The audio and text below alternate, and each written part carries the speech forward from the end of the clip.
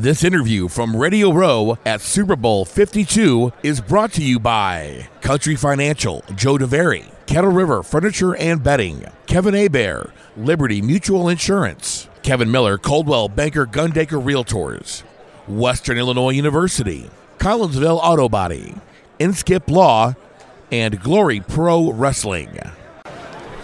Sitting down with us now here on Radio Row at Super Bowl 52 is the former head coach of the Green Bay Packers, along with many other jobs in the football, college, and pro. He is Mike Sherman, and he joins us now. Mike, what brings you across the, you're known as the Packers guy. As a Packers guy, what brought you over to state lines into Minnesota?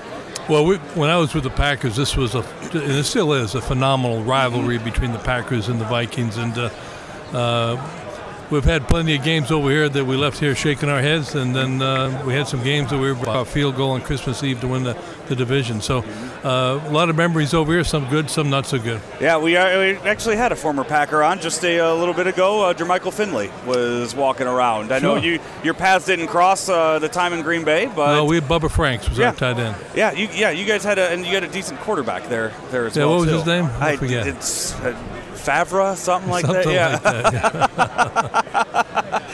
Yeah, that's having that makes the job a little easier, doesn't it? Oh, it sure does. You look at any coach who's had any success. You don't have to look too far to find a quarterback who made all the difference in the world right behind him. Right. We've in St. Louis, we were lucky back in the around the time you were coaching the Packers, we were lucky to have Dick Vermeil, Mike Martz, calling the plays then, and they had a decent quarterback there as well. They did. I remember playing y'all in a playoff game. We were banged up and beat up, and y'all got us pretty good that day. I think Brett threw 5 interceptions that day. Mm-hmm. And we were talking with Jermichael about the noise, like in what used to be the Metrodome, and now their new stadium, the U.S. Bank Stadium. But that playoff game, if I remember correctly, that got a little loud in there too. It does. I know you Dome Stadium guys pump that noise in there, make it harder on us. I remember going out in the Metrodome one time. There's 3 hours before the game. I'm at the middle. I always went early, and all of a sudden I hear the crowd noise. I look up at the stands. There's no crowd, and they're practicing their crowd noise on their recorders. So that was an interesting day. Teams never do anything like that. No, it's illegal. The Saints and the Falcons, they never did that kind of stuff either, did they, back in the day? No, the Packers never did that stuff. They were too honest a group of people. You get to that fan base there. It really, you sit down, you were saying it's, St. Louis, a baseball town, and the baseball fans in St. Louis really are great, but you talk about, what they have in Green Bay, the community there, the small town of Green Bay, Wisconsin, that ends up, filling the stands each and every. It's unlike anything else in sports.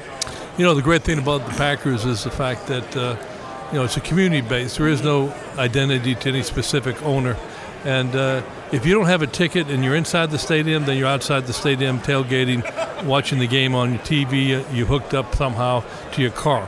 If you're not tailgating, then you're home in your garage with the door open, and neighbors are there with chairs watching the game in the garage. And you can hear the stadium.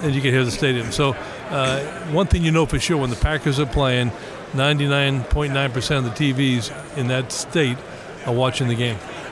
Mike, you were the head coach of the Packers during the time of the greatest show on turf back in St. Louis. How would you prepare your teams to face that kind of offense? And granted, I know that you're kind of an offensive guy. You probably left that to your defensive guys. But I'm sure you were involved in the conversations at some point. Well, we obviously didn't do a very good job because we never stopped them. And it was hard to stop. Nobody did. They were hard to stop. I thought Marshall Faulk was the key to the whole thing. Somehow you had to stop Marshall from catching a 5-yard check down and turn it into a touchdown or a long run. But plus his option routes coming out of the backfield. But we never really did stop them, and probably didn't have any of the answers for it. But they were quite a team. There's no question about that. Mike Martz is a great coach. I was going to say I was going to bring Martz up in a little bit, but I'll do it now. What you're here promoting is called Your Call Football. It's a new program that you guys have. Explain a little bit about what Your Call Football is. Well, Your Call Football, believe it or not, it has been in existence for about 4 or 5 years. And back in Boston, there's a tech lab where they're putting these pieces together over the last 5 years where the fans will actually call a play in a live game with real players, real coaches in real time. And it's a groundbreaking, innovative thought. What happens is, as a coach, I'm going to be a coach of one team. Merrill Hodge is a coach of the other team. The players are all players who are trying to get into the National Football League or Canadian Football League. They want to be pros, and so we have a good base of players we're going to be working with, playing against each other in this ball game.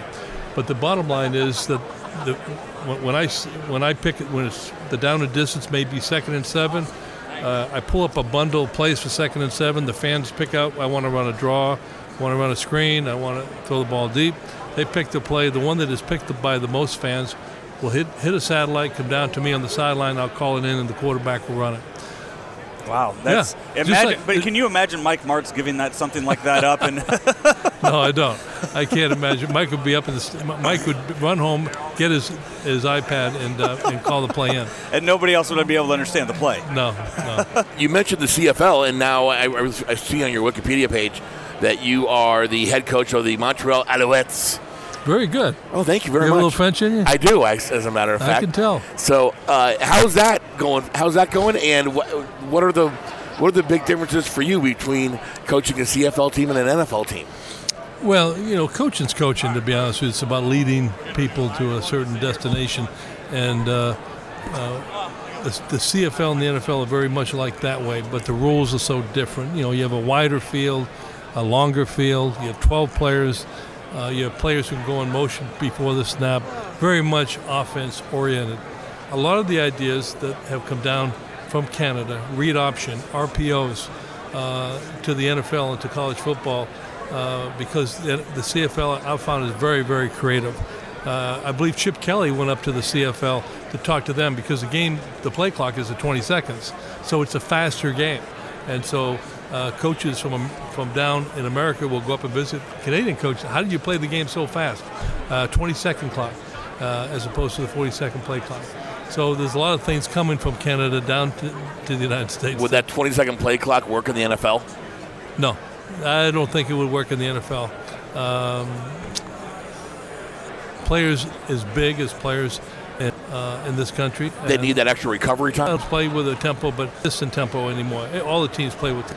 But the time when Chip was with Philadelphia, would just go, and different teams. When I was in Miami, we did the same thing. But it's just hard to maintain that. Personally, are you enjoying Montreal? I haven't been up there a whole heck of a lot. This is probably the coldest year for them when you go January, February. Most of our meetings, it's a lot cheaper, more economically feasible to meet with the coaches in America. Most of the coaches live down here. Sure. So we get together. We just came from Palm Beach. Our owner owns a beautiful hotel down there called the Colony. We stay at the Colony and had meetings. Have you not coached a season with them yet? I have not coached a season with them yet. So this upcoming season? The upcoming season starts towards the end of May and goes all the way till Thanksgiving. Okay. Well, with this and the CFL, you have your hands full. That's for sure, Mike, and we wish you the best of luck with that. Well, thank you very much. Appreciate it, guys. Yeah. Thank you, Mike. Appreciate it. Yes, sir. And as Mike walks away, we are joined now by another former NFL head coach. Brian Billick sits down with us here on 590 The Fan. Brian, what's going on? Doing great. Just enjoying the great. I love the setup here. It's cozy. It's a little cozy, but intimate. You don't have to walk from one end of a convention center to the other, though. And I just did an interview in Moose Mountain. When can you do an interview in Moose Mountain? Did you do a little putt-putt while you were there too? Yeah, have great fun. It is everything. This year, how many times did you come here back in the day? You know what? It just opened up when I was here with the Vikings, and obviously it was unbelievable then. Now people have gotten more used to it, but it's amazing. Great fun. It's huge. This is my first time ever in the state of Minnesota, so. Yeah, well, you're getting a full dose of it. I know. Yeah, seeing how I think I've only probably seen about 10-20% of the entire mall on top of that. Oh too. yeah, no, you can't take weeks to go all the way through it. I would imagine. Yeah, that's the Super Bowl up here in Minnesota. Another cold weather city. Are you a fan of that? Oh, I loved it. I was here for 7 years. Absolutely loved it. Yeah, and they're built for it. Yeah. I mean, they really are. I mean, it's it's cold like you don't know cold unless you've been up here. Mm-hmm. But they are built for it. It's great fans. Yeah. I having been here as long as I had, I lament a little bit the fact that they didn't get their Vikings. It would have been great to have them in this Super Bowl. Would love to have had that for the fans. But we've got a good game with Philly and New England. And I would imagine everybody, the Vikings fans still hold you to a very high regard. Well, we come back every year. We have friends. We go up to a cabin every year. Great people, and really, my daughters kind of grew up here. Think of this as home, I think. So it's always great to come back. It looks like you were the tight ends coach here when Minnesota hosted the Super Bowl for the first time back in '92. Is that correct? Say that again. So it looks like you were the tight ends coach when Minnesota hosted the Super Bowl back. Yeah, it was our first year, which is always interesting. Obviously, kind of irritates you. There's another team in your home building using your facility. But it was great. It was a great time, and everybody was fired up. And the fact that we had a Super Bowl here and kind of set a bar for you.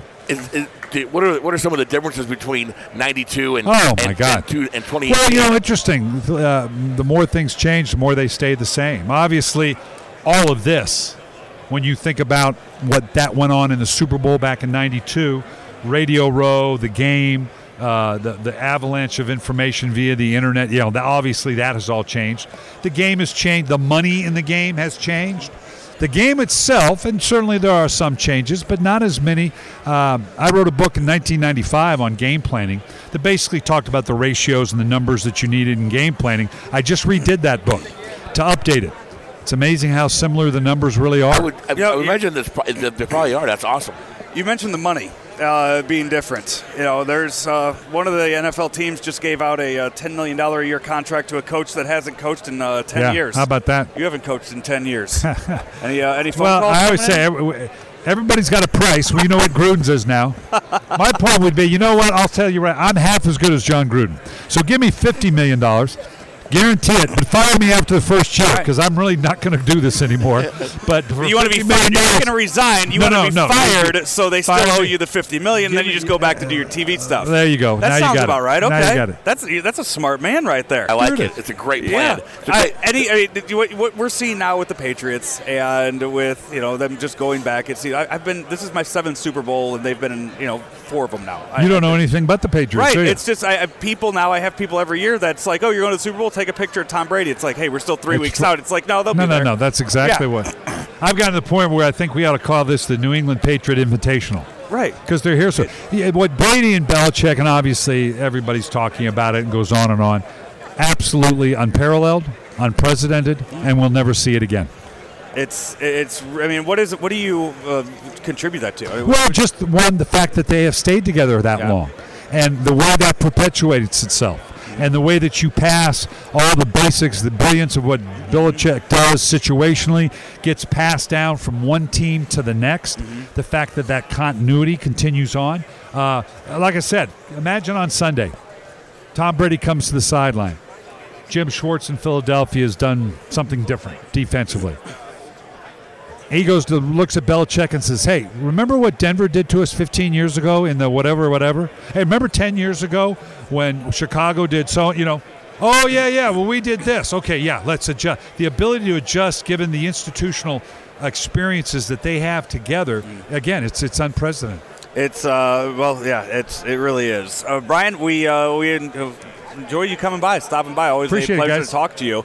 And have a fun rest of the week here in Minnesota. We'll do it. All right. Thank you. That is Coach Brian Billick, the NFL Network analyst. You can follow him on Twitter at Coach Billick. You can also see Brian on the NFL Network's NFL Playbook Super Bowl 52 special this throughout the week and on Super Bowl Live throughout the week as well. Super Bowl Sunday, NFL Network provides 8.5 hours of pregame coverage from Minneapolis starting at 8 a.m.